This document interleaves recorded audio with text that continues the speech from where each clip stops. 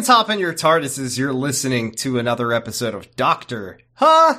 What did he do with Banana? Why is he hitting the gritty? Why is he doing that? They told me with Banana. He's no. They were saying, does he dance? Nay. Does he dance? And they said, nay. Does he do any of the popular Fortnite dances? Does he do Orange Justice, or does he do... Oh, I must have been talking to a horse. Mm-hmm. I am your... When I asked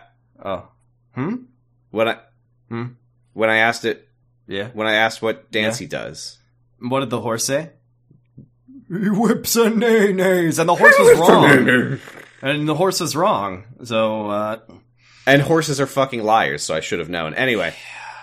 You were talking to the two horses, and he's like, my brother always tells the truth, and I always lie. Is that anything? Those horses. Yeah, fuckers. Those... oh my god. So I'm so angry. Let's just go. I'm Jordan, and I know exactly where my mom is. Ow. Oh, god. Sorry. Oh, Jesus. I just got a really bad leg cramp. I'm wearing my nano jeans today. I get it. Oh, and I'm Sam. Who? Yeah. Oh, okay. Full disclosure, first of all, we're gonna probably be saying mummy a lot in this episode. Mummy! So just be aware of that, because it's unavoidable when talking about this episode. About Series 1, Episode 10, The Doctor Dances, written by Stephen Moffat, directed by James Hawes. First and foremost, everyone knows this is a good episode. Oh, well, maybe people who haven't ever seen the show don't know that. But, like, anyone who's seen the show... No, yeah. Loved it. Okay, good. I loved it, too. It's the best episode we've watched so far. Yeah, I think so. Sorry, Ransgrove Kolos. I mean, it would have been a fucking Shakespearean tragedy if we got to the end of this podcast and the Battle of Ranskor of Kolos was our favorite episode of Doctor Who. Could you imagine how our listeners would feel if we were like, yeah, I guess I was alright, but I still like Battle of Ranskor of Kolos more. These are very different episodes, you'll find. Very different episodes. For very different things. So I watched this episode. The last time I had seen season 1 episode in the Doctor Dances was when I was watching the show, which I was looking at. Oh my god, I was watching the show when I was watching the show my first time through, which if I'm judging correctly was somewhere in the ballpark of 10 years ago. Mm-hmm. And there were moments in this episode that I remember like it was yesterday, which I think speaks to how memorable it is. Yeah, Lauren seemed to remember a lot of it, too. I guess there's a lot of GIFs that have been made of this episode. It just fucks me up that Stephen Moffat wrote a good one. How did he do that? He apparently wrote a lot of good ones. Well, that's what we always have, that I've always heard, is that he was great at writing one-off stories and not at writing... Doctor Who. Big arcs. Sherlock Holmes. I can't vouch for that, but that's what I've heard. Yeah, this was a great episode. It was a banger. I don't want to just lay Ranskor Kolos to rest, because I still liked that episode. I liked Ranskor Kolos. But yeah, this one's just fun. It's just a fun episode. It's fun, it's scary, it's memorable, it's funny. This is an episode because this is what my impression of Stephen Moffat is that he is a guy who gets ideas for things that would be cool, and then he does them. And sometimes he's wrong. But Stephen Moffat saw one of those viral pictures that goes around of children wearing gas masks and said, that's creepy. And he was right. He is like, what is scary? What do gas masks and air raid sirens? Stephen Moffat heard a child in his home country of the United Kingdom saying mummy, and he said, mummies, those are monsters. That's terrifying. We also have an Eccleston in the room, or should I say an elephant in the room, which is that we have, this is our first episode on the pod with Ninth Doctor. Now, this was a long time coming, and I think we both hyped ourselves up sufficiently for it. So I gotta ask, how do you feel about number 9? You know, I remembered liking him back in the day when I watched, I think it was just the first 3 episodes of Series 1. And it was great to see him again. I liked him a lot. Him. He's great. He's my favorite so far. Well, he's my favorite of the new Who Doctors. Do you think you like McCoy more? I've only seen one McCoy though. Again, the problem. it's Ransgrove Kolos and Dr. Dances. They're going for very different types of things. You say McCoy? You What? said Ranskoraf, Kolos, and the Dr. Dances, and then you were talking about McCoy, and I got a little confused. Oh no, I'm just saying that's just- the new apples and oranges. Oh, I see. Yeah, it's kind of wordy. I don't know if I like Eccleston more than McCoy, but I've seen, you know, all of Eccleston's episodes a long time ago, and I saw one of McCoy's episodes recently, so we'll see. Technically But 4. that's true. So we'll see. Here's the thing, you know, Eccleston was he was the Doctor for one season exactly, and by all accounts, he was not really a huge fan of playing the Doctor. He wasn't the Doctor we deserved. He doesn't like dancing. But we didn't deserve him. He's really good at this as his character, and I think he's great. He's really good. Yeah. And he's And funny, I also got charming, to meet Jack Harkness. Yeah, we did get to meet Jack Harkness, Black Jack Harkness. He had some fun moments. He had some fun moments. I think we see this episode definitely is not perfect. It shows its age a little bit in the homophobia of it all a little bit. Well, I thought the homophobia was more of like a gotcha on Rose. It was kind of a gotcha on Rose. I kind of think that portraying the bisexual guy as like the most horny, like super hypersexual man in the universe is a little bit much. Yeah, that's true. And also there was the thing with Nancy and the old man with the... Oh, I forgot about that. Yeah, right. But you know, it was 2005. I think we can say it was a different time. Actually, it was 1941. It's coming up on, you know, in a couple years, this episode will be 20 fucking years old. So that's really messed up to think about. Old enough to die. Old enough to die on an episode of Doctor Who, but not this one. 'Cause just this once. Now I'm trying to think. Have we watched other episodes where nobody dies? Nobody died in Rosa, technically. I should say that if I remember my Ecclestones correctly, they have a considerable body count. That's not even not in the way that the Doctor is usually. not in the Queen Elizabeth I kind of way. This episode had a good recap at the start. So I don't think you were... I'm assuming you weren't particularly lost in the general vibe. I followed it enough. We're in 1941 Britain during the Blitz. Jack Harkness is a con man. There's kids with gas masks fused to their face and scars on their hands. I don't think the scars really came up. It came up, but it comes up really... It's explained at the end. Oh, right. Yeah. And they say that if you touch the gas mask kids, you become like them, which right. I guess that's true. Yeah, we're in like were we like cutting back and forth between a boarding house and a hospital? I was a little confused at the beginning. The Doctor, Rose, and Jack are in a hospital, and then yes, they're in a hospital. I want to say, just because it's in the previously on, and I really liked it.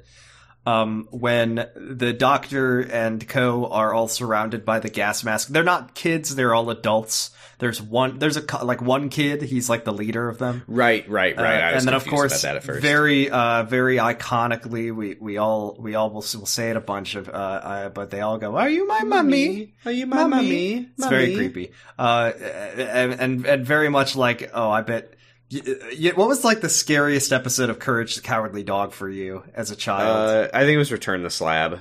Yeah, definitely Return the Slab for me. And I feel like, I bet there's a whole generation of British children who are now in their, you know, their early 20s, and to them, Are You My Mummy is the Return the Slab of their childhood. Anyway, the Doctor says, go to your room. I'm very, very angry with you. I'm very cross with you. And yeah, all the gas mask people are like, oh, and they just like get in bed. And then he says, I'm so glad that worked. Those would have been terrible last words. And that's just really good, great joke. There's a couple good, did you like the banana joke? Because I thought it was pretty fun. I did like the banana joke. We'll talk more about it. Yeah, I liked it though. Anyway, okay. Let's see. There's a little gas mask kid. This is the gas mask kid. His name is Jamie. There's a... He has been told to go to his room, so he's like walking down the street alone. There's a woman named Nancy who is like watching him walk away, and she's crying. Yeah. She's like... She looks very young. She's like a young woman. Like, I thought she was in her, like, teens. I thought she was Amy Pond. I thought she was Amy Pond. But her name is Nancy, and we find out later that the leader of the gas mask crew is Jamie, her brother. Wink. And then we're back in we're in the hospital. So just knowing what this whole situation turns out to be later, referring to Jamie as the leader of the gas mask crew is a hell of a thing. What it is, he's in charge of them. He's clearly their boss. I don't know. They literally are like, he's literally right near the end of the episode, the doctor refers to him as like the officer, the general, commander, general, yeah. So Rose and Jack are looking at all the gas mask people in the hospital beds, and they're like, what's with the gas masks? And the doctor says, oh, those are not masks. That is flesh and bone. That's their face. I'm so glad that they do show the transformation in this episode, because oh my god, I thought they weren't going to do it because it happens off screen to one person, and I was like, oh man, and then we see it, and I was like, oh god. I don't want to spend too much time talking about The Empty Child, because, we'll watch it eventually, but you do see the entire thing happen on screen in the previous episode, but for the most part, we just see it we see a little bit of it, and it's awful, and I hate it. So Jack Harkness, the doctor asks him about the con that he was trying to pull that apparently failed last episode. What was it supposed to be? And he explains, he calls it a self-cleaning scam. You find some space junk, doesn't matter what it is. You wait until a quote-unquote time agent tracks it back to Earth. I don't know what that means. Yeah, I have no idea what a time agent is. Maybe it's like Time Squad, if you ever watch Time Squad. Yeah. Where it's our job to like clean things up around space. Like, surely at some point in our time watching this show, there will be a time agent. Well, there's one right here. It's Jack Harkness, apparently. No, he's not a time agent. Though. He's a former time agent, he said. Yeah. But you wait until a time agent, which I assume is just someone who's supposed to like clean up time fuckery, tracks it back to Earth. You tell him it's super valuable. You give him a price. You say, I'm going to take 50% up front.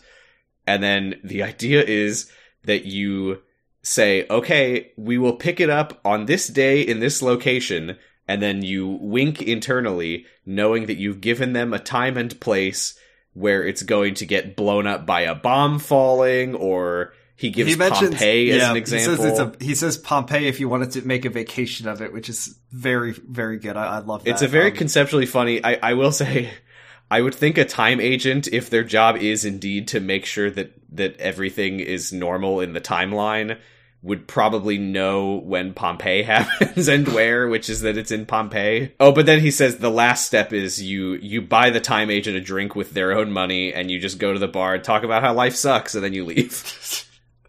I like Jack in this episode. They never know that the thing that they paid for was worthless junk. Yeah. So what he has sent to Earth, and I guess we must know this in just from context, is that like there's some like space junk in a train yard that they know is going to get bombed.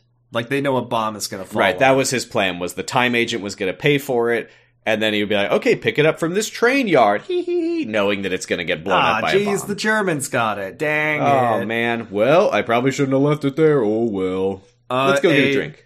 An air raid siren begins to go off, which the doctor thinks is all clear, and I don't know why he thinks that, because... No, it was... I thought it was Jack that said it was an all clear.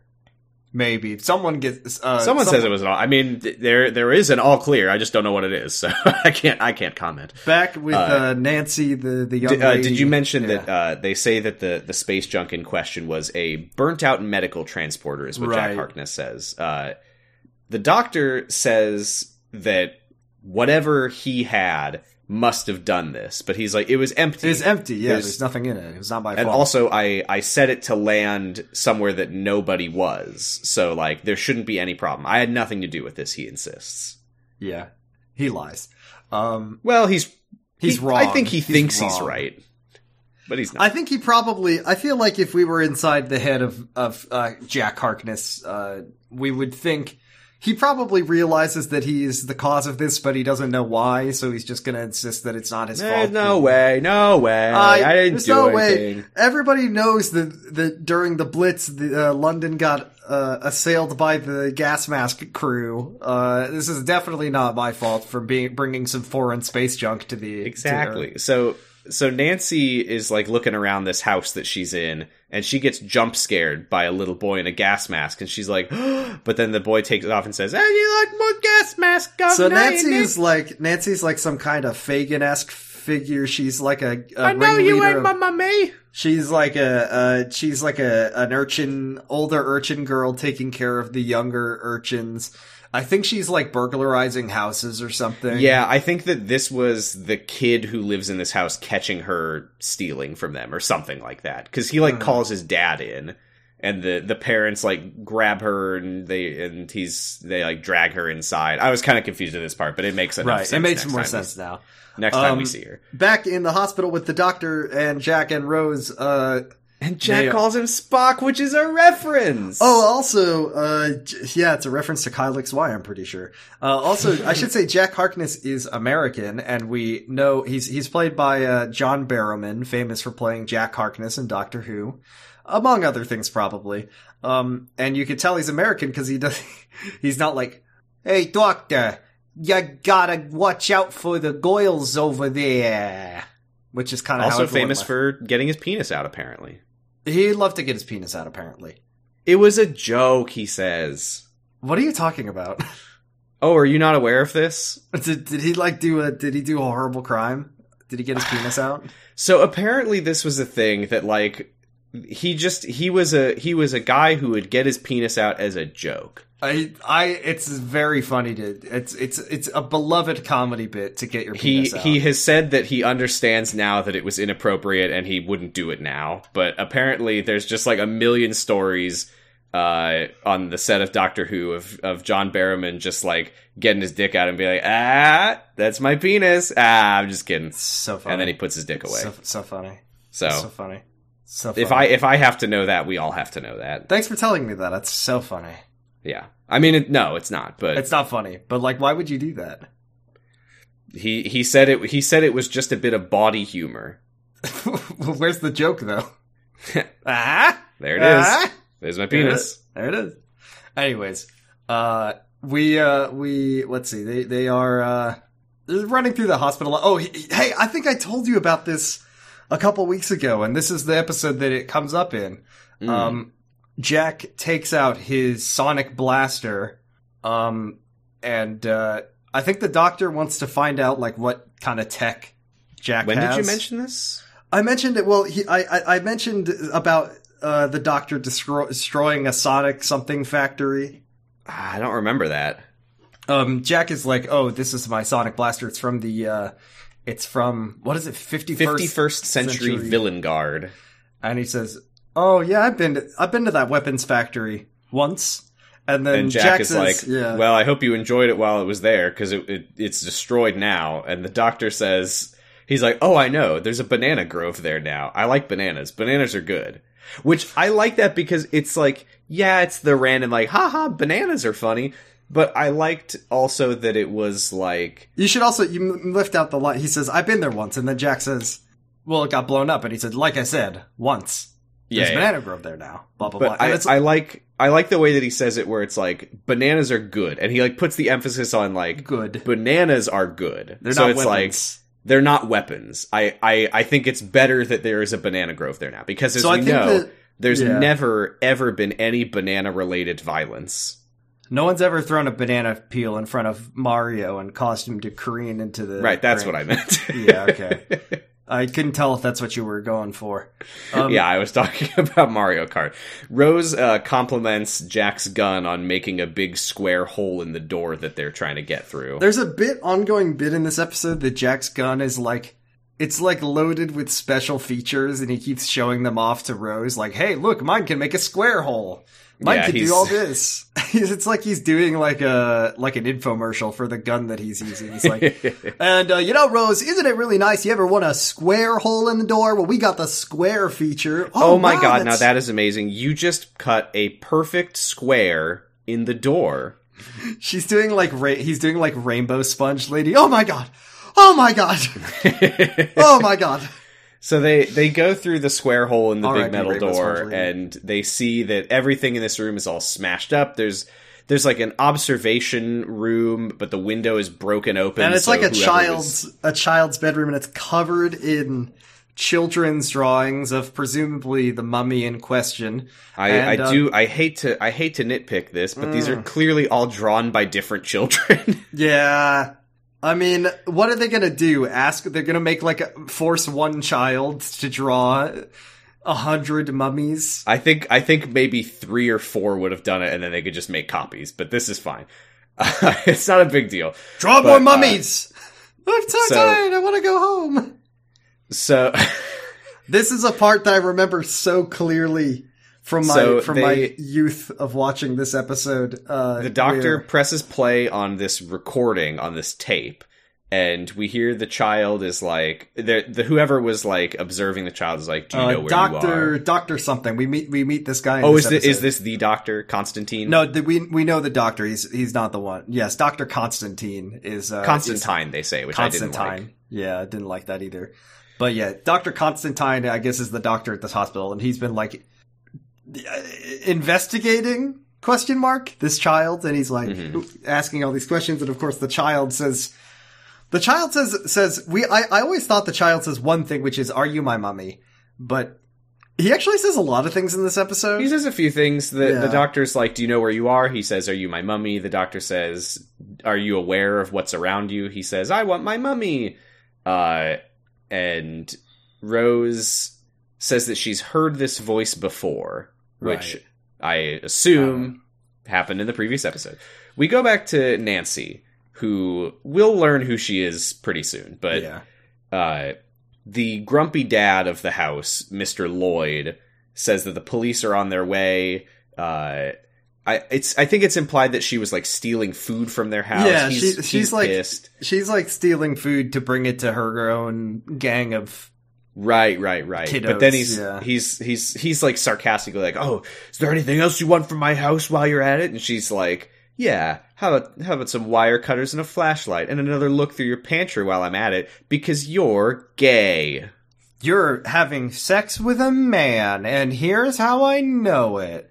So everyone knows that your family has the most food on the street, and people think that your wife is fucking the butcher, but you're fucking the butcher, aren't you? And he's like, God. Take whatever you want. This is such a, it's very funny to me. This is such a Stephen Moffat kind of thing, where in an episode where Jack Harkness like smugly looks at the camera and he says, "I have sex with men," that there's another moment in the same episode where a character points at a guy and angrily says, "You have sex with men!" I'm sorry, take all my food, please. So Stephen Moffat of you, Stephen Moffat. Yeah. So he's just like, "Okay, do whatever you want. Please don't tell anyone." So the doctor is listening to this tape and he's like pacing. He says something about it's coming out of the walls. They're like, "I don't know what you mean." And he's like, "God damn it, you fucking humans, you stupid idiot humans, you suck." And then Sam, I have a good joke for you that I just came up with right now. Okay. What is Nancy from the hit episode Empty Child and the Doctor Dances? What is Nancy's favorite studio album by singer-songwriter Fiona Apple? Something bolt cutters, something. What Fetch is it? Fetch the bolt cutters. That's the joke. That's it. That's all. Okay. No, she has wire cutters, but yeah, that's fine. Well, oh yeah, so they were wire. Damn I've never listened to Fiona Apple. I'm sorry. I haven't listened to Fiona Apple either. I just know she has an album called. I just know that she has an album called "Fetch the Bolt Cutters." That's all. Okay. We Fiona Apple. Her favorite Fiona Apple album. Wire cutters and flashlight, and you're gay, haha. Excuse me, is it called a torch? Oh god, I'm sorry. I wrote down flashlight because I'm normal. Yeah. She's not, we're not British, we're normal. It's like what they said about Mario. So, the doctor starts like insulting their puny human brains. I fucking love this part. This was so funny, and I just love like it. turns to Jack and is like, he likes to insult other species when he's stressed out, and the doctor's like, and she's just like, also he cuts himself shaving all the time. No, what she says is like, when he cuts himself shaving, he goes on for like an hour or something. Like that's what she was saying. Like when he cuts himself shaving, he gets so mad that he'll do like a tight 2-hour racist comedy stand up. That does not sound tight to me. He'll go full Dave Chappelle on all the other species that he makes fun of. So the doctor this is something that I can totally imagine from Eccleston, and I kind of wish to some degree, like, this is what I love about Seventh Doctor so much, is that he was just kind of like, he didn't take anyone's bullshit, and when people it's such a fine line. Like, if Matt Smith was being when Matt Smith does it, I hate it, but I think it's a matter of presentation where it's like, I don't know. I think it's Can I confess something? Yeah. I want to see more Matt Smith. Do you really? I do. I think it's been a while. It's been a while. I think, for better or for worse, he's bringing something to the performance. He is. Absence makes the heart grow fonder. I mean, I liked him for the most part in Rebel Flesh. I think it's just I don't like Stephen. I think I like Matt Smith mostly as a doctor. I just don't like Stephen Moffat as a showrunner, and that's okay. So the doctor, he's starting to put stuff together. He's like, okay, during the air raids, homeless children and war orphans and such would come out into the street looking for food, like going around like picking over the like train yards and such. The space junk might have landed near one of them. And also, the whole time during the scene, by the way, during the whole time, the every once in a while the tape is still playing, and the kid is going, "Mummy, Mummy, are you my mummy?" And then we hear this weird like flapping noise from the tape, and we hear the kid go, "I'm here," and he's so good. He's like, yeah, the kid is scared, but the kid is really powerful. He just doesn't know it yet. He says he starts laughing. He's like, "It's pretty funny when you think about it. It's as powerful as a god, and I just sent it to its room." And we hear the kid is on the tape going, "I'm here. You can't see me. I'm right here." And Rose is like, "What is that weird flapping noise?" And the doctor says, "Oh, the tape ran out like 30 seconds ago." So good. Ooh. The second they start playing the tape, you know the punchline that's coming, and the scary, whatever the scary version of a punchline is, it's so good. And the kid is here. Because I guess, is the scary version. It's not really a jump scare, but he's like, "Well, I sent the kid to his room, and this is his room. This is its room." And there's then, the kid. Yeah, they turn around, and there's Jamie staring at them. "Are you my mummy?" And this is so fucking good when Jack is like, "All right, on my signal, we run. Okay, go!" And then he pulls out what he thinks is his sonic blaster, but has been surreptitiously replaced by a banana, just an extra little added joke. And the doctor uses the gun that he stole, and he destroys the door, and then they run. This is the thing that I was about to say earlier, is they do the very dumb stock joke that I don't love the stock joke of like, haha, potassium is a funny word, but I did like the way that they used it in this, which is that they run, and the doctor goes, "Don't drop that banana!" And Jack goes, "Why not?" And he says, "It's a good source of potassium." I just think it's so dependent on who is saying it, because I just think if Matt Smith Doctor, for once again, I don't hate him. I don't hate Matt Smith Doctor. He's doing his own things. But if Matt Smith Doctor made this joke, I'd be like, ugh. But something about Eccleston, he's got a little something that I would like remove just a little bit of the potassium stock joke cringe and just slightly tweak it if he just said, "Don't drop that banana," and Jack says, "Why not?" and he says, "I want to eat it later." That would have been chef kiss perfect. I'm to hungry, me. Or we might we could like throw the peel or something. He just throws the peel at the kid, and the kid slips on it. Oh no! As they're running away, they all get surrounded. The adult "Are You My Mummy" kids are up and about. They're completely walled in.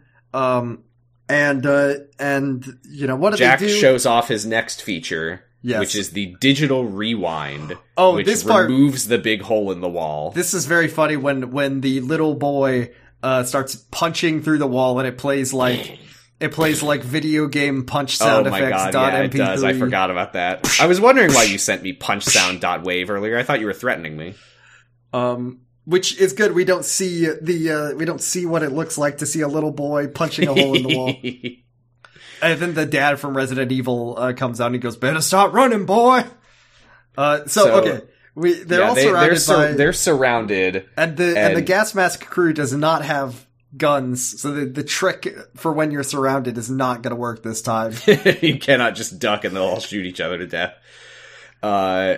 Also, the doctor does mention in the middle of this, by the way, that specific banana is in fact from the groves of Villengard. I don't fucking believe him for a second. There's no fucking way. But why did he have the banana then? What? I don't know. He just had one. But why? I don't know. I think he's telling the truth. I don't know. Do the bananas of Villengard never, ever, well, ever he's got his around? psychic paper, his sonic screwdriver, and he's got his infinite globe. cooler. Yeah.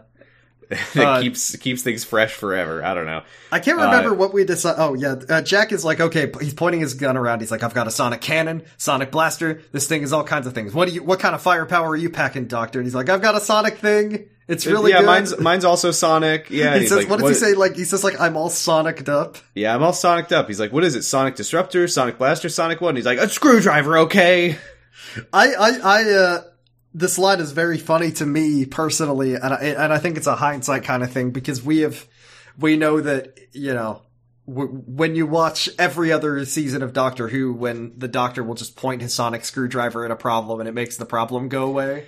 It felt like they had a nice balance in series 1 of like the screwdriver is like almost infinite purpose, but not really. Cause I always thought like he uses it to lock and unlock doors and stuff. Yeah. That's what I always thought it did. I thought it was just kind of an all-purpose key. Yeah, it's like a sci-fi multi-tool, but it's not like a gun, a laser, a flashlight. It shouldn't. I think my biggest problem is like with the Sonic is I don't like that it's a scanner. That just doesn't. The scanner sucks. It shouldn't be a scanner. And he shouldn't be able to just like point it at a thing and be like, okay, I've done it. I've reconfigured the particle beam to accept this frequency. Like, I don't know. Well, they did something later. There's actually 2 things in this episode that I really liked with the sonic screwdriver, and I wonder if it might have had a little bit more constraint on it in series 1. That's what I'm saying, is I think the series 1, the Sonic was not as much of a Deus Ex Machina machine that it becomes later. And I'll bring up the first one in a minute because it's about to happen, but the second one is when he like tosses it to Rose and he's like, use it to do XYZ thing. You just have to set it to function 2358D to repair or whatever. Barbed wire. Right, which gets across the idea that like it's not just that it's a thing that you point it at something and you push a button and it does whatever you want. It's a thing that does a lot of different things, but the Doctor like knows it in and out. Like he's a fucking expert with this thing. And I also think it just works if it's like like when you say the multi-tool thing. I like it does. It shouldn't be able to like make a spaceship turn on. It shouldn't be able to disarm a sea devil's sword from its hand. It should be like it can unlock a door. It can repair mend a wire or strip a wire down or cut a wire or something like that. I just think it needs to be a thing that he pulls out and, you know, uses it for the little things. Yeah, which it will be in a moment. And let's back it up and then what happens here. I want to address one more thing because I can't remember what I called this, which was I think I called it the Yaz test, which is a little bit disrespectful. But it was does the companion have any kind of impact on the plot outside of like being a cheerleader for the Doctor? And I will say that Rose does pass the Yaz test in this episode. Oh yeah. I thought Rose was great this episode. Rose is really good in this episode, and she directly saves everyone's lives right here when they're completely surrounded. Jack doesn't know what to do, and Rose grabs his sonic blaster and shoots a hole in the floor and drops. And them then down also seals it up after they fall. There you go. She saved the day. Good job, Rose. Right as Jamie breaks through the wall, which looks really funny. It's very funny. Also, somewhere in here, the Doctor explains that the creature that they're dealing with is all of the gas mask. Yeah, it's people. like a hive mind kind of thing. So yeah, they land on this next floor, and the Doctor and Jack are like bickering about whether his sonic screwdriver is useful. He talks about putting up shelves. Yeah, I really like that where Jack is like, "Oh my god, why do you have a sonic screwdriver? Whoever looked at a screwdriver and said, oh, that should be sonic?" And the Doctor's like, "I don't know. Haven't you ever needed to put up shelves?" Like, this is what I'm saying. I could totally imagine the Doctor just being like, "Okay, hold on. I need to put up these shelves."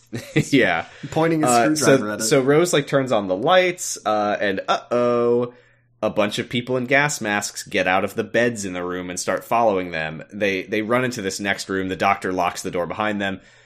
But many uh-ohs. Jack's gun's battery is running out, and he says he doesn't have an extra because someone blew up the factory before he could get one. But I also think there's this, like, yeah, of course they've ran out of battery. He's got all this special features, like it's draining the battery life of his gun. Rose also says, oh yeah, he loves blowing stuff up. He blew up my job when we met for the first time, which I don't remember that.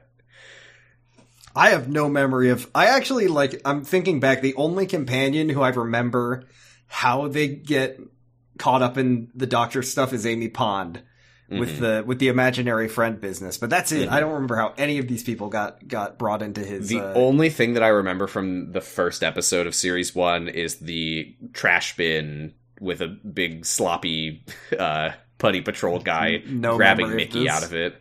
I just didn't even remember. Was Mickey in the next time on? If he was, I didn't notice him. I can't remember. I always forget that Mickey is from Rose's season and not... I mean, I still don't know where he is, because it seems like he comes back from a long absence in Army of the Dead. Anyway. Say. Anyway. So, they're locked in this room, and Jack just sits down, and he's, like, very smug about this. He's like, I have nothing that I can contribute at this point, so good luck. And the Doctor, I can't remember if it's here or maybe in a little bit, but he starts using the sonic screwdriver on the like bars on the windows. And Rose is like, "What are you doing?" And he's like, "I'm just kind of vibrating the concrete a little and seeing if it might loosen the bars at all." And also, Jack does mention they're on the 7th floor and it's a sheer drop. So even if he does do this, which he's having trouble even getting it to work, which once again, right. This is what I like. Like if this was 13th Doctor, she points the sonic screwdriver at the bars and they just fall off. Yeah, exactly. It's like this thing doesn't do everything. It's just, let me set it to disarm, like I used on the Sea Devil. We get a little like, so there's a thing I don't really like about this episode, which is this kind of weird Jack, Rose, Doctor, like, love triangle kind of thing going on. I did have to say, and I said this to Lauren, and I was like, Jordan's not going to be happy with this. I am never a shipper, and I will never be a shipper, but from this one episode, I was like, I can see why people ship Rose and the Doctor. They got good chemistry. They do have good chemistry, but having good chemistry does not mean you should kiss each other. No, I mean, I don't think they should kiss each other, personally. No. But I could see why people would want them to.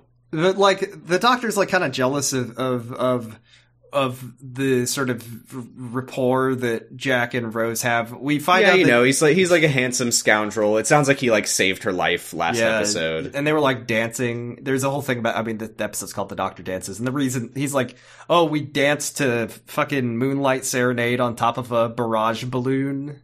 Something like that. Whatever. But then Rose and the Doctor look away for a second, and they look back, and Jack has vanished from the chair. Just gone. We're back with Nancy, and this is where we meet. And this is where I go, oh, the explanation when we get it for why he disappeared is so underwhelming. I know, it's very funny. You're like, what? I mean, he might as well have just said, I'm going to disappear from this room now. They're in a shed. Nancy's in a shed with her gaggle of homeless children. I don't know if this is right, but I wrote down that this is Mr. Lloyd's shed. I don't know about that. They're in a shed. They're in a shed, and yeah, all the homeless children are here, and she's like disappointed in them. She's like, I said a different house every night. And there's one like suck up older boy whose name is Ernie. They're all like, oh, I thought you died, and Ernie's like, I didn't think you died in it, governor. And then there's this one boy, he's like, I've got a typewriter. I'm typing a letter to me dad. And then they're like, you can't read. Ha ha ha ha ha. You stupid bastard. And Nancy says, shut up. Shut up. But then she's like, I'm sorry, Jim. Keep writing. I'm sorry.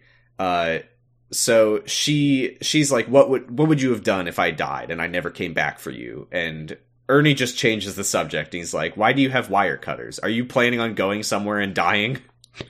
And she's like, maybe. I might die. Doesn't she say, like, all right, well, when I leave and die, don't forget to eat your greens and chew your food, Chew children. your food, Ernie. Yeah, so she says, I have to go back to the bomb site at the rail station. And Ernie's like, but you can't. He'll kill you. He always comes for us. And Nancy says, he comes for me. And of course, we know that they're talking about Jamie, the little boy with the gas mask. The leader of the gas mask crew. I'm the leader of the gas mask. Hey, hey, mummy, that's a nice gang of kids you got there. It'd be a shame if something would happen to it, isn't it? So she says, like, he's coming for me. As long as I'm here, you're all going to be in danger.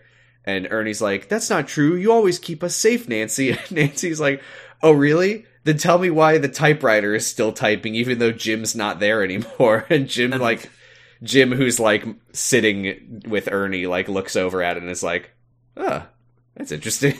I was just imagining, like, Paul Chowdhury voice, just like, automatic typewriter, isn't it? Yeah, so she leaves, and Ernie picks up the paper from the typewriter, and you know that it says mummy, mummy, mummy. Mummy, mummy, mummy, mummy. It says all work and no play makes mummy a mummy, mummy, mummy. Rose is we're back with Rose and the doctor. The doctor is still working on those bards. It's not working very well. Jack calls in. He just teleported to his ship. He literally just pushed like a button on his watch and teleported to his ship. And he's just like, yep, oh, by the way, my ship has Omcom, which is when I can talk through anything with a speaker grill. And that's how I'm talking to you right now through this radio. There's a radio. Yeah, and the doctor suspects that is the same thing that the child can do. There's also a line here before he contacts them where Rose says, why do all the great-looking men always vanish? So I'm assuming that's a callback to something that happened before. Yeah, she, there's... Maybe that's something to do with Mickey's fate. It's when she meets, it's when she met the face of Bo, and she's like, fuck, that dude's hot. Fuck, the face of Bo is so hot. But then the face of Bo pushed a button on his face watch. On his neck watch. He said, I'm going to New York. Goodbye. So then the child's voice comes through the speaker and says, I can hear you, Mummy. I'm coming to find you, Mummy. And Jack from his ship is just like, shut up, and just overrides the child's voice to like play Moonlight Serenade on the radio. And Rose is like, oh, this is our song, which is pretty intense considering they must have met like earlier today. Yeah. It's our song. It's our song. Yeah, is that why Jack at the end of the episode is just like, goodbye? Sorry, Rose, you're too clingy. It was nice meeting you, you weirdo. Nancy, way too intense. Nancy is at the bomb site and cutting through the barbed wire with her wire cutters. That's that. There's a bunch of British soldiers I will say there. at this point, because I was unclear what they were talking about with the bomb site. What they are referring to... It's the place where the bomb... No. will... Yes and no. It's because Jack Harkness knows it as a bomb site because he was planning on the junk getting bombed there. But to everyone in the present day, by which I mean 1941... did fall there. It's the space junk fell, hit the ground. I don't know the circumstances of that happening, but it hit the ground, and... because they are like, what the hell is this thing? We will find out later that the British military basically think that it's like a weird weapon. Sci-fi bomb that Hitler sent. And didn't I don't think did the space junk land on Jamie, or did a bomb nearby? I think that what we will find out later is that the space junk landed on Jamie or like near enough to Jamie that it fucking killed him. Yeah. Okay. I'm assuming it splattered him. He got pasted. It was he pretty got fucking absolutely crazy. pasted. It was pretty fucking cool. Let's be real. I can't wait to see that episode. It's going to be hilarious when we watch that little boy get pasted. It's going to be the first episode when you see a little boy turn to goo. Rick and Morty style. Fuck, that'd be so funny. God, that'd be awesome. So, the doctor. The doctor is... This is where he's trying to loosen the bars, because he's like, there's no way that Jack is coming back for us. I like that Rose is like, he saved my life, so I trust him. Bloke-wise, that's up there with flossing. It's a good joke. It's pretty funny. Can you set your bar a little bit higher, Rose? And then the doctor looks at the title of the episode and says, I dance. You want a bloke who flosses? Fuck you. She says, he says, I dance. And then she says, not a chance. It's the other way around. I do dance. I know you can't. Yes, a chance. He's like about to start dancing with her. The prompt for this dancing conversation is that she's like, yeah, you know, you and Jack are not that different, but you're really different when it comes to dating and dancing. And he's like, he says something like, he's like, I'm 900 years old. I'm sure I've danced at some point. He doesn't remember, but he knows.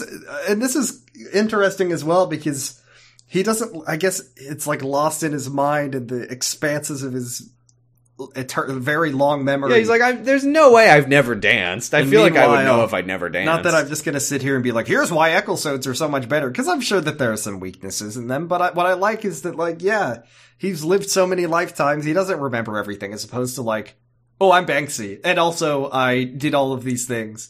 Except there was a joke this week about the doctor being Santa Claus. Right, very Secret Life of the American Teenager Christmas episode in that way, but so he makes some comment about, like, oh my god, Rose, the barrage balloon thing, like I've met some fuckers in my time, and no one has ever put themselves in jeopardy as regularly as you. And he grabs her hands to start to dance, and then he's like, wait a minute. You were hanging from the barrage balloon for how long? She's like, a couple minutes before Jack saved me.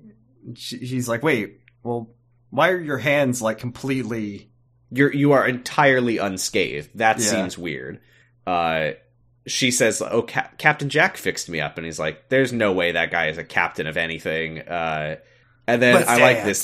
They dance for like a split second, and then they look up and realize that they're on Jack's ship. And he's like, oh, I managed to override. Oh, I don't think we explained this. He was able to teleport onto his ship with the, like, emergency teleporter, but it's, like, configured to only work on his, like, biosignature or whatever. He's got to fix it up, So yeah, he, like, overrode it and teleported them out. So to summarize, they go to start dancing. They look up. They're on this, like, weird, clanky sci-fi ship. Rose is like, well, where are we? And then Jack is like, well, at least you know, when are we? We almost could have made it through this episode without you doing that. Well, it wouldn't be an episode of Dr. Huff. I didn't make that joke. I guess it wouldn't. So the doctor says, oh, this is a stolen Chula ship, and the medical transporter is a Chula medical transporter. I don't know if that's supposed to mean anything to us, but there it is. I think it's just to help us connect the fact that the technology on the thing that crashed to Earth is similar to the technology on the ship that Jack Harkness owns. Which is very important because of what is about to happen here, which is he's like, oh, if this is a Chula ship, and he, like, snaps his fingers, and, like, a cloud of, they kind of look like little fireflies. It's, just like, I believe it is, if I can be so bold as to say that it's, it is, let me just make sure I'm getting no, take your time. No, I'm just making sure I got the right, yes, okay. I believe this is gold dust from the movie Thomas and the Magic Railroad, starring Pierce Brosnan. Okay, that means absolutely fucking nothing. It'll mean something to somebody, probably. Okay. No, it wasn't Pierce Brosnan, it was Alec Baldwin.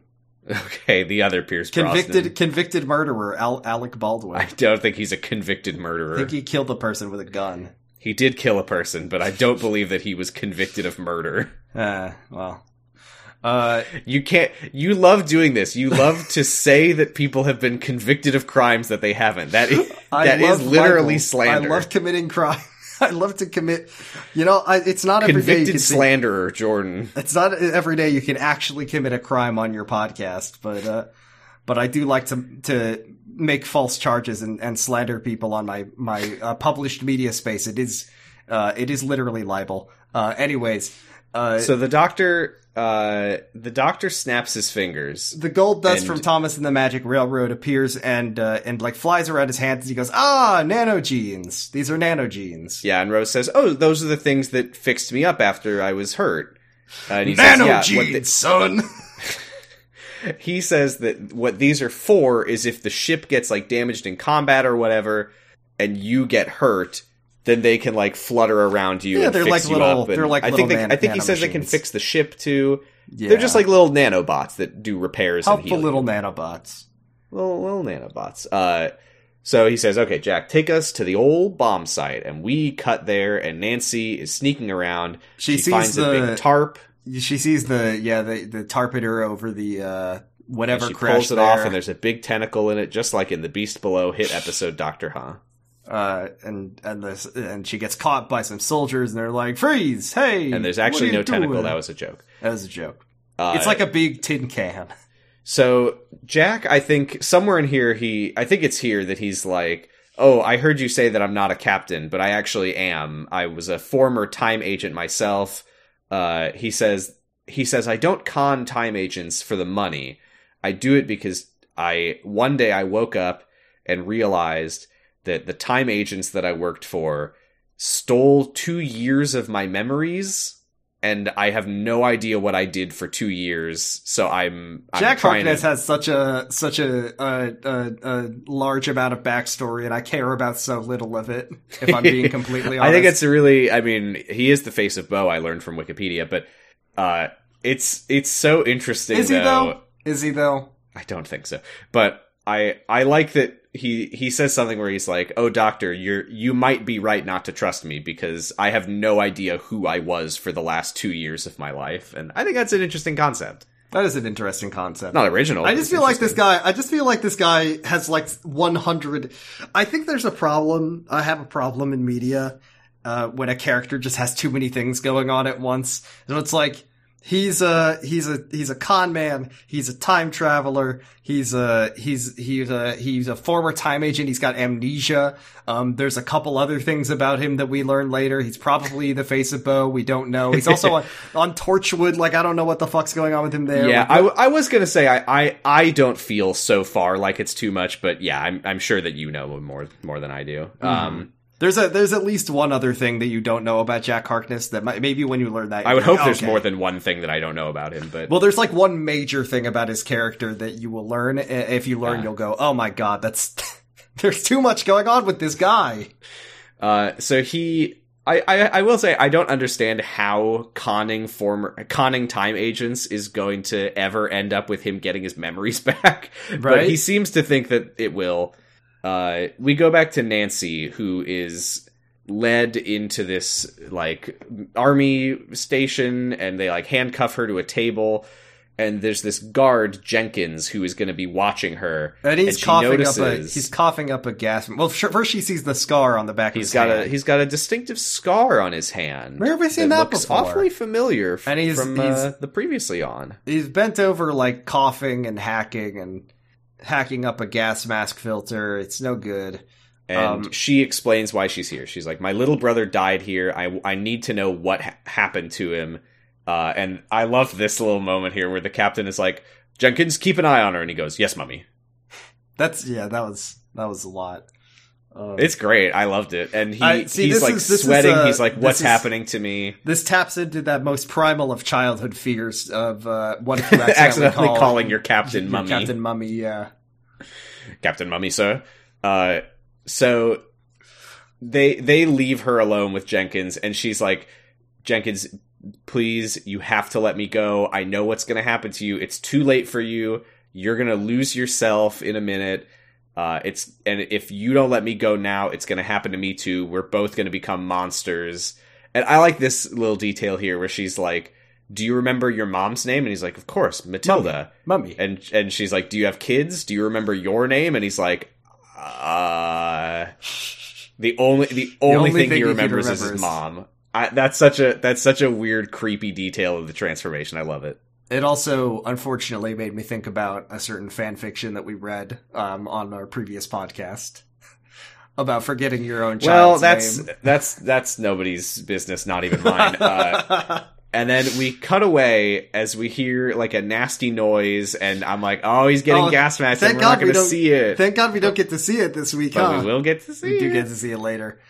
Let's see. The doctor and Rose and Jack are coming up on the train yard, and this is when we get a little extra thing with Jack Harkness. He says, "Oh, hey, Algie is the captain on duty."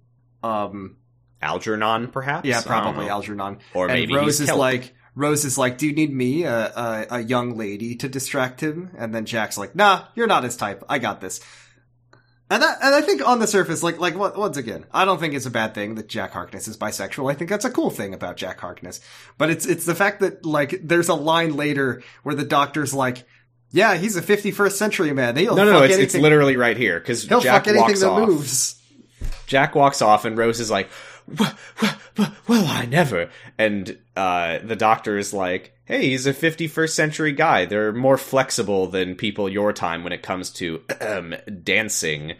And he says something that implies, he's like, once humanity goes out into space and meets all these other alien races, well, so many species, so little time. And Rose is really, like, upset to learn that humans are gonna suck and fuck their way across the galaxy someday. This is so funny because the last classic Who episode we watched was set in the 30th century, I think, and Tom Baker Doctor's like, "Ah, yes, this is during the time of the great scattering of humanity." No, this is interesting, actually. Was that the 50th Now that you mentioned century? it was the 51st century. He's like, "Leela, this is when humans were leapfrogging from planet to planet, sucking and fucking everything they came across, including some kind of hive mind alien. Especially the face of Bo. Sexual contact has been made." Genital Patreon.com/Spawning Bros. So Rose, she's like, "Look, I can accept humans having sex with aliens. What I cannot accept is humans having sex with men, having sex with other men. is Jack Harkness being bi." It's, I guess she's just upset. I mean, she knows that he's at least attracted to her, right? Like, is it a problem that he's also attracted to men? Is that no good for her, or is she? There's a lot of people who feel that way. I guess so. Yeah. Rose is biphobic. Unfortunately. Cancel Rose. I'm sure she'll stop being biphobic at the end of Army of Ghosts Part 2 when she dies. This is how I died. And right I'm no longer biphobic. She gets crushed by and then it's like, it's a truck. metaphorical death, because it's like, if Rose isn't biphobic, is she truly Rose anymore? I was just thinking moments before she gets hit by the ambulance. She's like, "I'm no longer biphobic." So Jack runs up to this guy, Algie, who's like the like officer on duty or whatever, and he's like, "Oh, how's it going?" And Algie just turns and looks at him and goes, "Mummy? Are you my mummy?" Jack's like, "Oh shit!" And this is when we do get to see. He falls to his knees. His mouth opens, and like the gas mask, filter, whatever the fuck, canister, circular part thing, whatever that is. It's so horrible to watch. Comes I out hate of his it. mouth. His eyes like swell up into big black goggles. It's great. I think the touch it also did not look that bad for Series 1 Doctor Who. I thought it looked okay. I think this episode looks pretty good. I think because so much of this episode is practical, it's just people in gas masks. I think this is one of the best looking episodes of Doctor Who we've actually seen. It would be really funny though if they took them into makeup and like they were like, "Well, they're not actually gas masks, so we should just apply like a prosthetic gas mask to your face instead of just putting a gas mask on you." But yes, I think it's a stroke of ginoise that what's that mean? Stroke of ginoise that is that a cake? A stroke of genus that the mouth opens up and the gas mask filter, I think is what it's called, comes out. The filter, probably. If I played right. the Metro series, and I think it's called the filter in that one. I played a little bit of the first Metro game, and it was too hard. I like them. I liked it too. I got to the part where you have to escort a little boy through the sewers, and I was like, oh, you combined the two worst things that you can do in a video game? Metro Exodus is kind of like if Fallout 4 was like a good game. It's like if Fallout 4 stopped being an RPG and just focused on being a good shooter. And that's kind of how I thought about it. So, okay. Yes. He turns into a gas mask man. The doctor says, oh, fuck.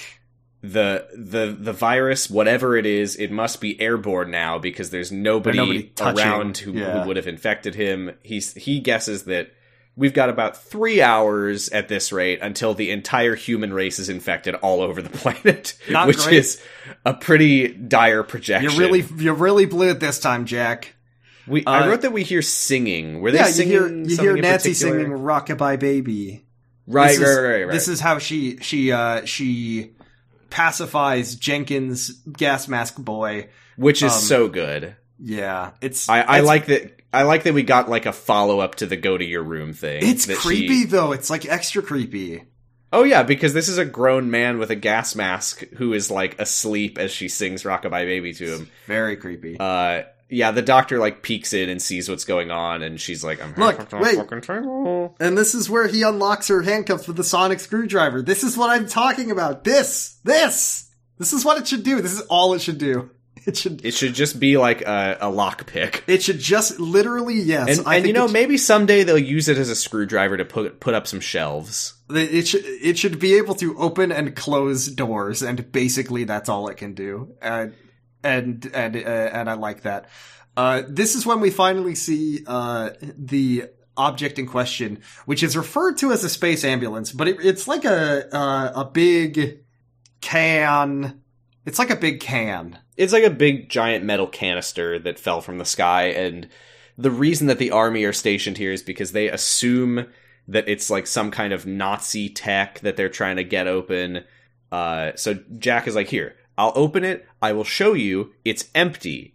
There was never anything in it. It's not my fault. And he starts to like punch in the key, the password on the keypad to open it up.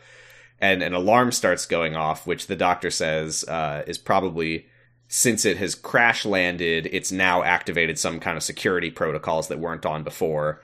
And we then, as the alarm goes off, we do this ridiculous like camera swinging left and right, sort of like snap zoom on Jamie in the gas mask, and it's very intense. All the gas mask people start to wake up and walk. The what? What do we call them? The gas mask gang. The gas mask crew. The gangers. The gangers. Sure, why not? This is where so gas mask gangers are like banging on the gates and like trying to get into the train yard. So the doctor's like, Jack, go secure those gates. Rose, Nancy, barbed wire setting. Yeah, he's like, Nancy, take Rose to the barbed wire you cut. And yeah, he tells her what setting to put the screwdriver on to fix the barbed wire, which is a great little detail. And she like seals up the barbed wire. This is a fun little moment because Nancy's like, who are you people anyway? And she's like, I've seen so much shit today. Like, there's nothing I wouldn't believe at this point. She says, we're time travelers. And she's like, what? And then she's like, Rose says like, I was actually born here in London 50 years from now in the future. And Nancy doesn't believe it. She says, there's no way that you're from here because there's not going to be a future for any of us. More specifically, when Rose says that this is where she's from 50 years in the future, Nancy's like, oh God, you're German? And then she's like, no, don't tell anyone. Don't tell anyone I told you this, but the Germans will not win. I do like the idea of Nancy being like, guys, this time-traveling girl told me that we win! Yay! And they're like, oh, cool. Let's stop trying. Like, I don't know what that would do. Yeah, it's apathy. Oh, we win no matter what, so why are we bothering? The doctor and Jack crack open the transporter, and yes, it is indeed empty. Wink, wink. Well, he says it is empty, but that's weird because you would expect a medical transporter from, especially the from the Chula medical to be full of nanogenes. So where are they? So this is what we get the explanation. And Here's it's what a happened. good explanation. I It fucking totally love it. worked for me. So good. Okay, so here's what it was. When the Chula transporter crashed into Earth, it landed either near or on, we haven't decided. On. It splattered him. It splattered a little boy. The doctor points out that, like, he says something about life is just nature's way of keeping meat fresh. To nanogenes, it doesn't matter if you're dead, it can put you back together. It brings the boy back to life, but because it's never seen a human before. Yeah. It only has one data point to work off of. Its first contact is with a scared, dead little child in a gas mask. Which is because it's like, okay, I'm looking at this being that is dead. I don't understand it enough to know what caused its death. Yeah. It doesn't know where the human starts and the child and the age of it or the form of it. That's why the gas masks are made of flesh. It basically comes to the conclusion of this little dead boy died for no discernible reason, might as well have been from old age. So I'm just going to assume, I'm going to flip the life/death switch and set this kid to alive. And I'm just going to assume that everything else of this species is supposed to look like this. Which is why it's putting gas masks on everyone. They all have a scar on their hand. It's putting the scar on their hand. It's like, oh, you're supposed to have that weird thing on your hand. And also, it's putting them into the mental state that the boy had as he was about to die. Where's my mummy? Which is why all of them are looking for their mummies. The doctor says that the nanogenes now, as far as they know, they are flying around the planet, finding unwell humans, putting their gas masks back on, making them wonder where their mummy is as they're supposed to be, and cutting their hand up. As a premise, I love it. It does raise the question of like, why are these so poorly designed? Yeah, like surely this is the capacity of this to be used as a weapon is enormous. Oh, yeah, that's true. Like you could just send the nanogenes to a planet with like a dead body sitting. Here's right what next a living to it. human looks like. Go fix that for all humans. But what I do like about it is that this episode is so scary and like sinister and dark and creepy. But at the end of the day, the cause of it is a nanomachine that, you know, in its own, whatever its capacity for thought is, which seems to be enormous, seeing as how it can do all kinds of different things. It is trying to fix people and make them healthy. And I like that juxtaposition here. And I especially like how it ends the episode, which we will get to in just a moment. Yes. Unfortunately for everybody, the mystery's been solved, but Jamie and the gas mask crew are here with all of the gangers. And there's another layer to this, which is that this isn't just a medical transporter. This is a battlefield ambulance. So what it thinks it's doing is it's patching up soldiers on the battlefield. And because Which is why Jamie is so strong, why Jamie can use those radios, because obviously the soldiers are going to need to be able to contact each other on the radio. Yep, and that's why he's the leader of the gas mask crew. Yeah, kind of just defaulted to Jamie as the leader of the forces. The doctor, meanwhile, in the middle of this, he's like, also, that famous bomb that you were counting on for your scam is gonna land on us any minute now. Right. And Nancy is like, oh my god, this is all my fault. And she starts crying, and then all the gas mask people don't like that. They don't like that. They don't like that Nancy is crying. The doctor's like, Nancy, how old are you? So, let's see. Oh, this is when Jack is like, okay, I gotta go stop these bombs. Goodbye. Yeah, he says, I don't have time to override the teleport again, so I'm gonna teleport out. And he does, and he leaves, he's gone. So this is when the mystery is revealed. He's like, Nancy, are you like 20? The Jamie, the little boy, is like, what, 5 or 4 or 5? So you would have been... Single teenage mother in the 1930s can't, not good. That's no good. So she lied. She said, oh, this kid Jamie, this is my little brother. And she told everyone that Jamie was her little brother, but that's not her little brother. That's her. And then that's her damn Jamie's son. like, Jamie walks up to her and he's like, "Are you my mummy?" And the doctor's like, "He's not going to stop asking, so you've got to tell him the truth. The future of the human race is in your hands." Oh, it's such a good moment. Love it. And Nancy's like, "Yes, Jamie, I'm your mummy." And they hug. She hugs him, and then the nanogenes surround them.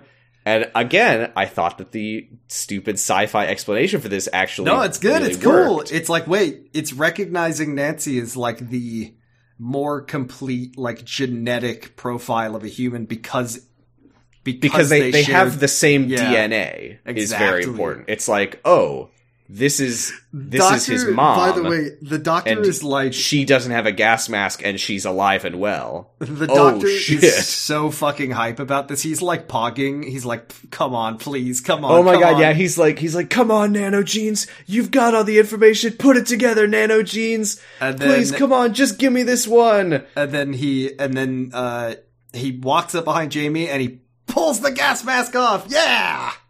And Jamie's okay, and he lifts the kid up, and This is oh great. yeah, I this fucking this love line this is line. great. He says, "Welcome back, Jamie. 20 years till pop music. You're gonna love it." That's great. What a weird thing to say. And then he's like, "Oh, right.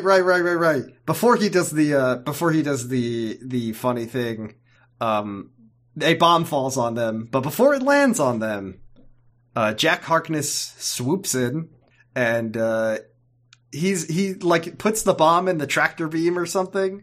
Yeah, he puts it in stasis. He's also sitting on the bomb. If you Just get like in the that funny reference. movie. Like in a funny movie. I do want to mention before the bomb drops, there's a silly little joke where he like hands Jamie back to Nancy, and he's like, "The nanogenes were able to figure it out because their previous understanding was overridden by the superior DNA. In other words, Mother knows best." Didn't like that one. That one wasn't. I thought it was really corny, but I liked it. Jack is riding on the bomb. He's like, "All right, I'm gonna take this bomb away. Goodbye, Rose." Oh, and then he says, what he says, like, "I like your shirt." I like your Union Jack shirt. I Whatever. didn't know what was up with that. It's because it's a Union Jack, and he's very narcissistic. So he flies away with the bomb. The nanogenes are the doctor says that they are essentially doing a software patch, and then he's like, all you want to see Dancing Rose?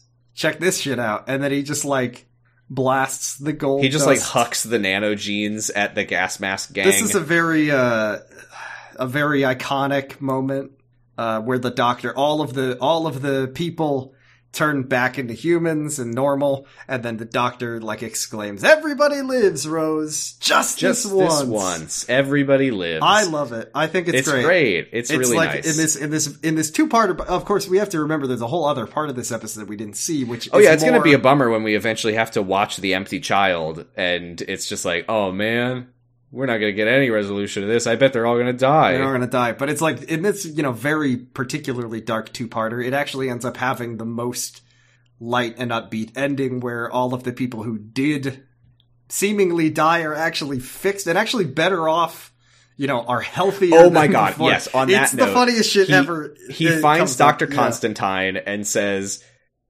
he's like, "Hey, you're all better, and all your patients are all better too. Don't ask why you're in a blown up train station. It's not important." And then this old woman walks Constantine up to is like, what should I tell my patients if they ask what happened? And he says, "Just don't make a big thing of You're it. a good Just doctor. tell them that you're a great doctor and you helped them." And this old lady comes up to him and she's like, "Doctor, my leg is back."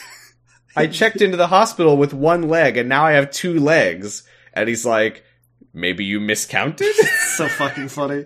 The doctor, hops up on the canister thing and he's like, "All right, guys, beat the Germans, save the world, don't forget the welfare state. Don't forget to stop Thatcher from dismantling said welfare state."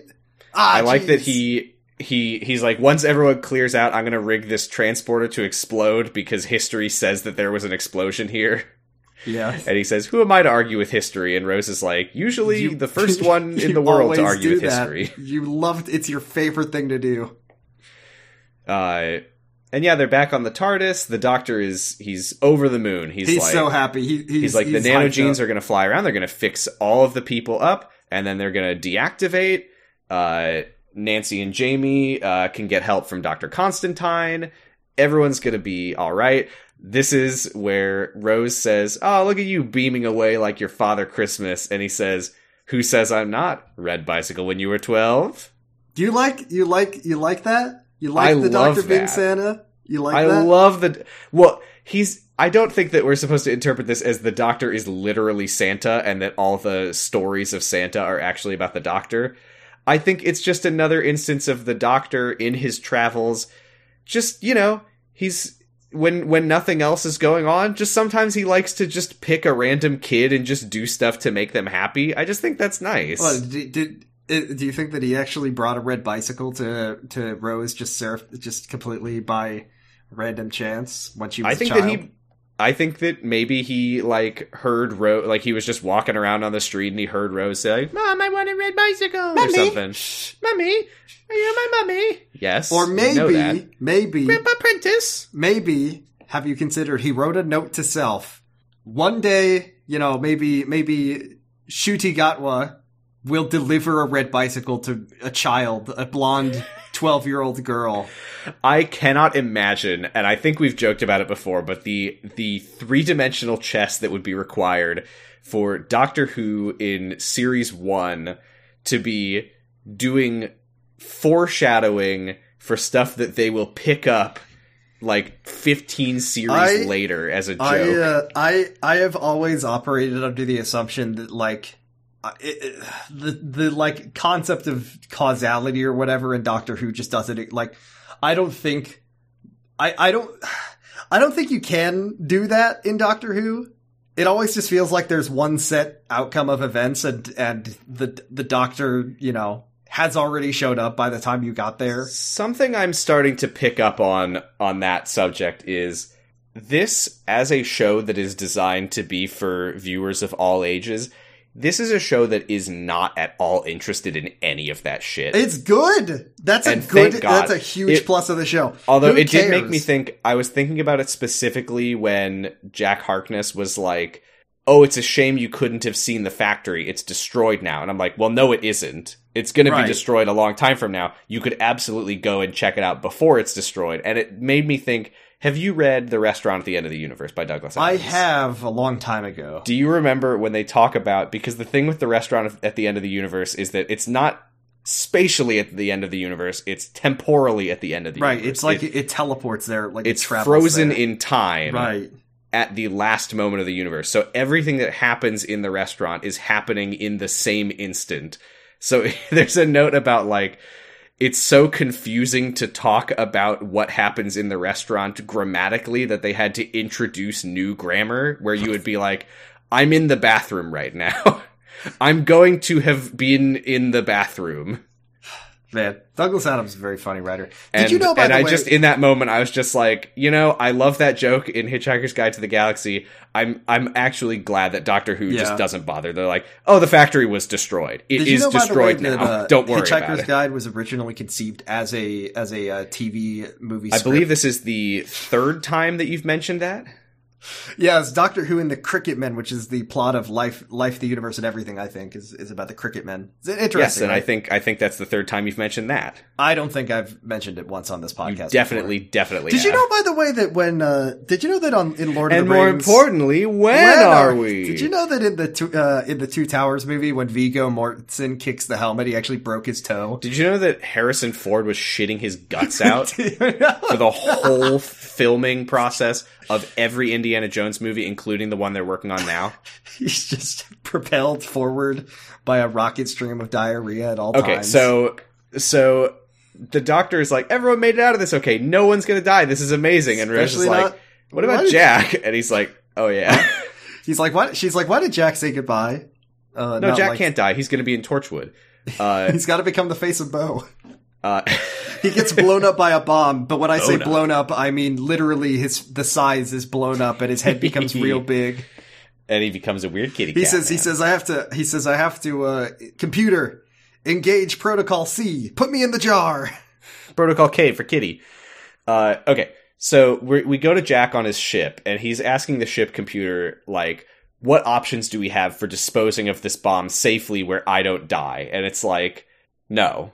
I do like Jack Harkness is a fucking idiot where he's like, okay, can we put the bomb on the escape pod? And the computer's like, there is no escape pod. Okay, can you put me on the escape pod?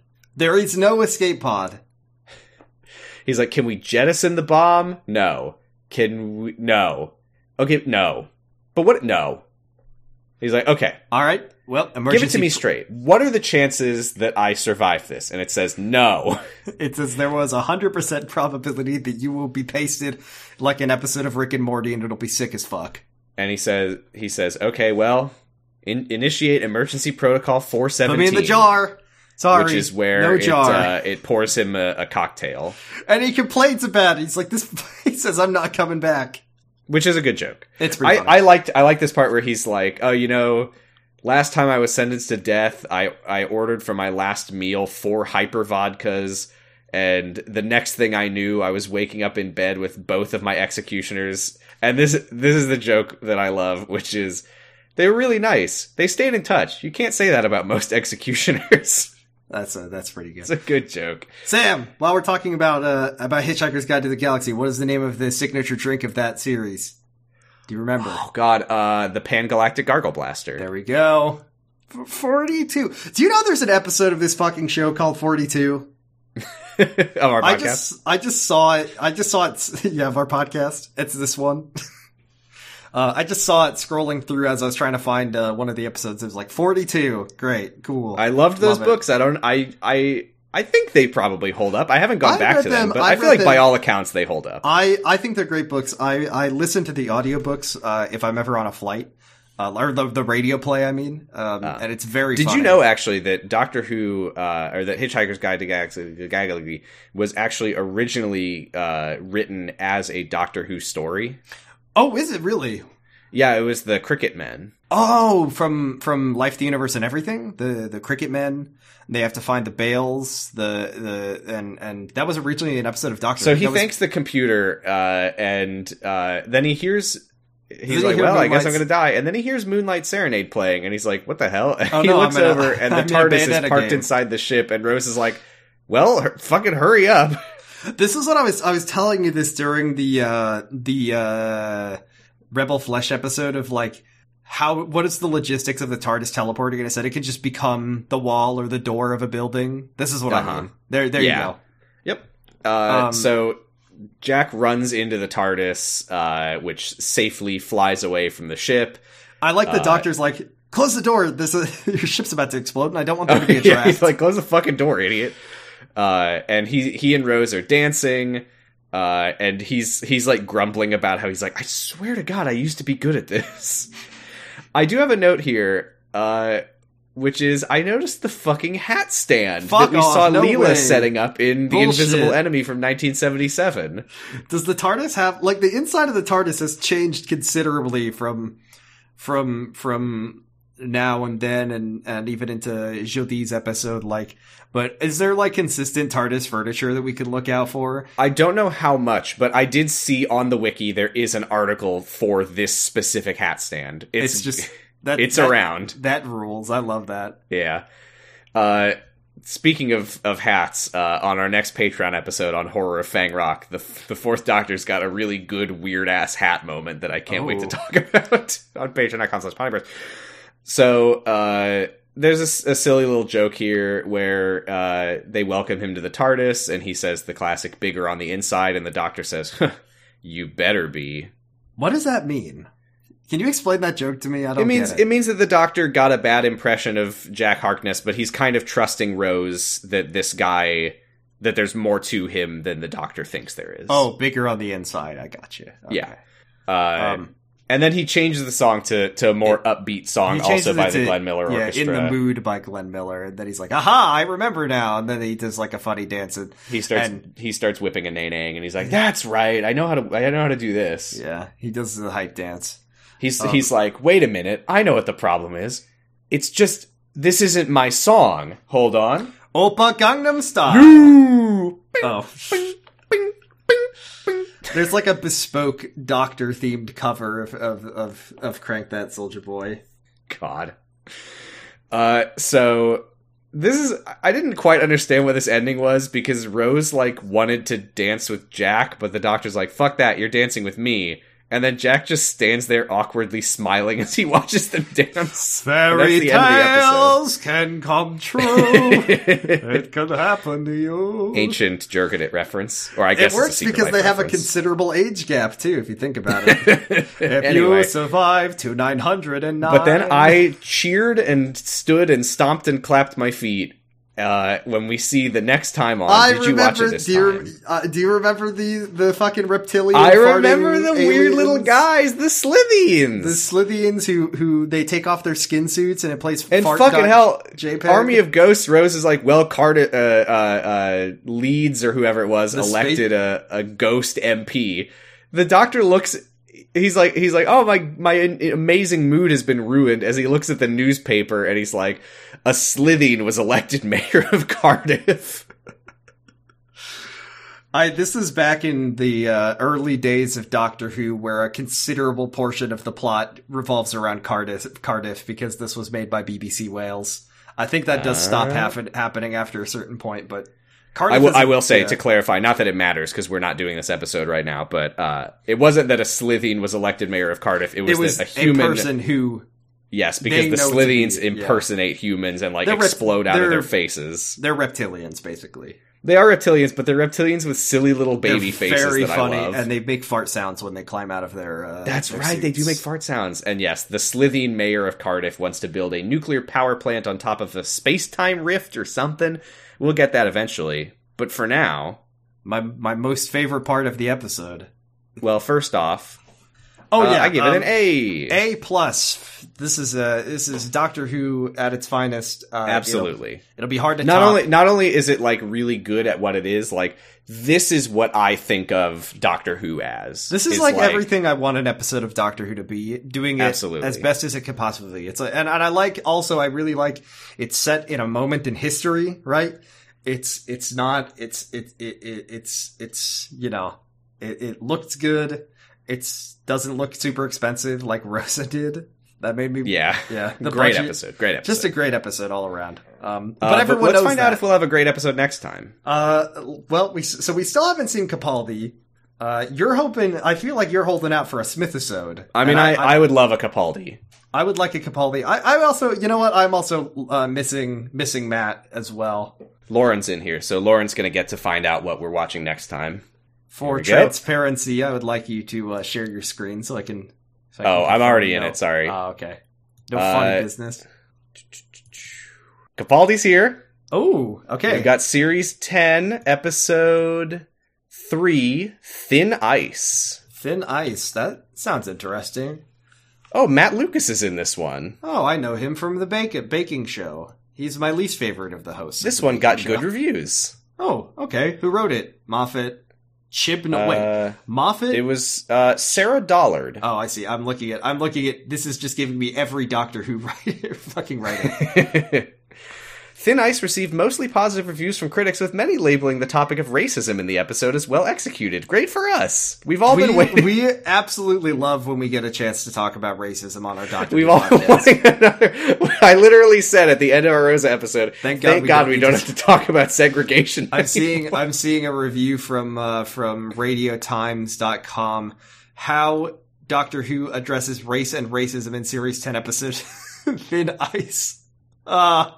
Well, if it got good reviews, it got good reviews. I'm excited to. We're gonna see Peter Capaldi. I'm excited to see Peter Capaldi. He looks like a real fucking freak. I mean, nothing will ever come how close he looked in the Suicide Squad. To Thinker in Suicide. Nasty boy in the Suicide Vile Squad. Man. Disgusting. Good movie though. It was pretty good. I liked it. It was alright. It wasn't bad. I liked it. Jordan? Yeah. If people like this podcast, did you know that they can support us on patreon.com/pottingbros? Not only can they support us on patreon.com/pottingbros, but actually there's, altruistically, thank you for supporting us and showing us that you like what we do. But selfishly, you actually get access to something really cool. IMO, which is you get our bonus episodes, which is when we talk about a randomly selected Doctor Who serial, and I have been informed that our next classic episode... Doctor Who, to be classic clear. Doctor Who serial. I've been informed that our next episode, Tom Baker episode called The Horror of Fang Rock, which is what we're doing next, is one of Tom Baker and one of the Fourth Doctor's most beloved episodes ever, so... I watched part 1 of the 2 parts we're going to be watching, and I'm excited for part 2. That'll be cool. So that's, $1. Also, I $1. did just realize it's 2022 as we record this, but this is going to be our first episode of the new year. Happy New Year! Oh, it's like we're traveling through time as we Whoa, speak. this episode's not going to come out for okay, so what was it? Oh yeah, $1 gets you all of that, all of our episodes, plus every other piece of bonus bullshit that we've done. I mean, I guess you can do this. I don't know why I'm doing this, but I'm doing it. What else does it get you? It gets you all kinds of stuff. You can listen to our Kylix Y fanfic specials, our Secret Life fanfic specials, the Grant High School Grant High School exchange program. Oh, also it gets you a very special role in our Discord it gets you a special role in our Discord. Well, you can do it. I don't have any of this shit in front of me. Abort, abandon joke. It gets you a pretty special role in our Discord Thank server, you. marking you as lightly coated in slime, plus all the other stuff that Jordan said, which was correct. $5 gets you a pretty special role in our Discord server, marking you as entirely covered in slime. We will slime you real good. We'll get the Nickelodeon secret formula and take it to your house personally. We're going to be watching Capaldi. Yeah. Okay. She's never seen Capaldi in anything.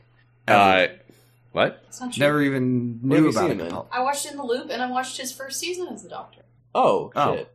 I don't know if I knew that. Well, Well, okay. Well, anyway, $5 also gets you a shout out on the podcast, and you can send us a message that we'll read in any of our funny voices. I don't know that we've named them on Doctor Huh, but we got Ben voice, we got Kyle XY voice, we got Dalek voice now, Steppenwolf voice, whatever the fuck you want. It must be very, I have to assume that there's some people who are joining us just for Doctor Who, which first of all, sure. If you're here just for that, welcome. Hi. But if you're not familiar with our other podcasts that we've done and all of our funny voices, this must be very confusing when you say without any context the phrase Ben voice.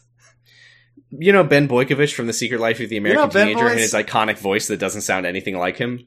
It sounds like him. He sounds like this. He sounds like this. He sounds like this. He kind of sounds like Squidward. See? I don't do it very often these days. It never sounds right anymore. Droopy Mole Man voice. $10 gets you an incredibly special Discord role, marking you as a companion of the show made of slime, which lets you listen to the podcast live while we record it. Thank you to our $10 and $5 subscribers: Cassidy, Destryhawk, H. Cabe, Colin Padgett Arnold, Dan Big Challenger Silva, JCH, Roy, Stephanie B, Stephanie Karen, and Tasty Sea Sponge, and Jordan. What? We have a message this week. I think it's my turn. Let me paste this for you. Just like that kid in the episode got pasted. Mm-hmm. Here we go. Fuck you! Yeah, I'm still gonna make you read this. You know that, right? Who sent this in, by the way? Oh, nobody. I lied. Oh, we don't have a... Okay, well, cool then. Sam, here, I'll send you a message that I sent in through our Is it going to be Patreon. the same message? I'm going to send this to you, and I would like you to read this in Sam voice, and I would like you to take our, we had a good time this week, but I think it'd be good if we could all close our eyes, bow our heads, and before we leave this week, maybe you could lead our congregation in a prayer. Do I have to read it twice? You have to read joke? it once, in Sam voice, please. May your life flow like a river. Oh, this is your real voice? Confirmed? Huh? I said, I kind of tone it down for the podcast. Oh, okay. May your days smell sweet as a rose. May your nights be calm and still as an Amy pond. Oh, ooh. May you be as lucky as an ace in a game of blackjack Harkness. Hey, we know who he is now. I'm so bad at this voice now. It's been so long. And may the Doctor light your path through time. Light your path through time! I'm trying so hard not to do a Mark Pruksch, W.C. Fields voice. Well, you can do that one later. Bye, everybody! Bye. We're on Noise Space.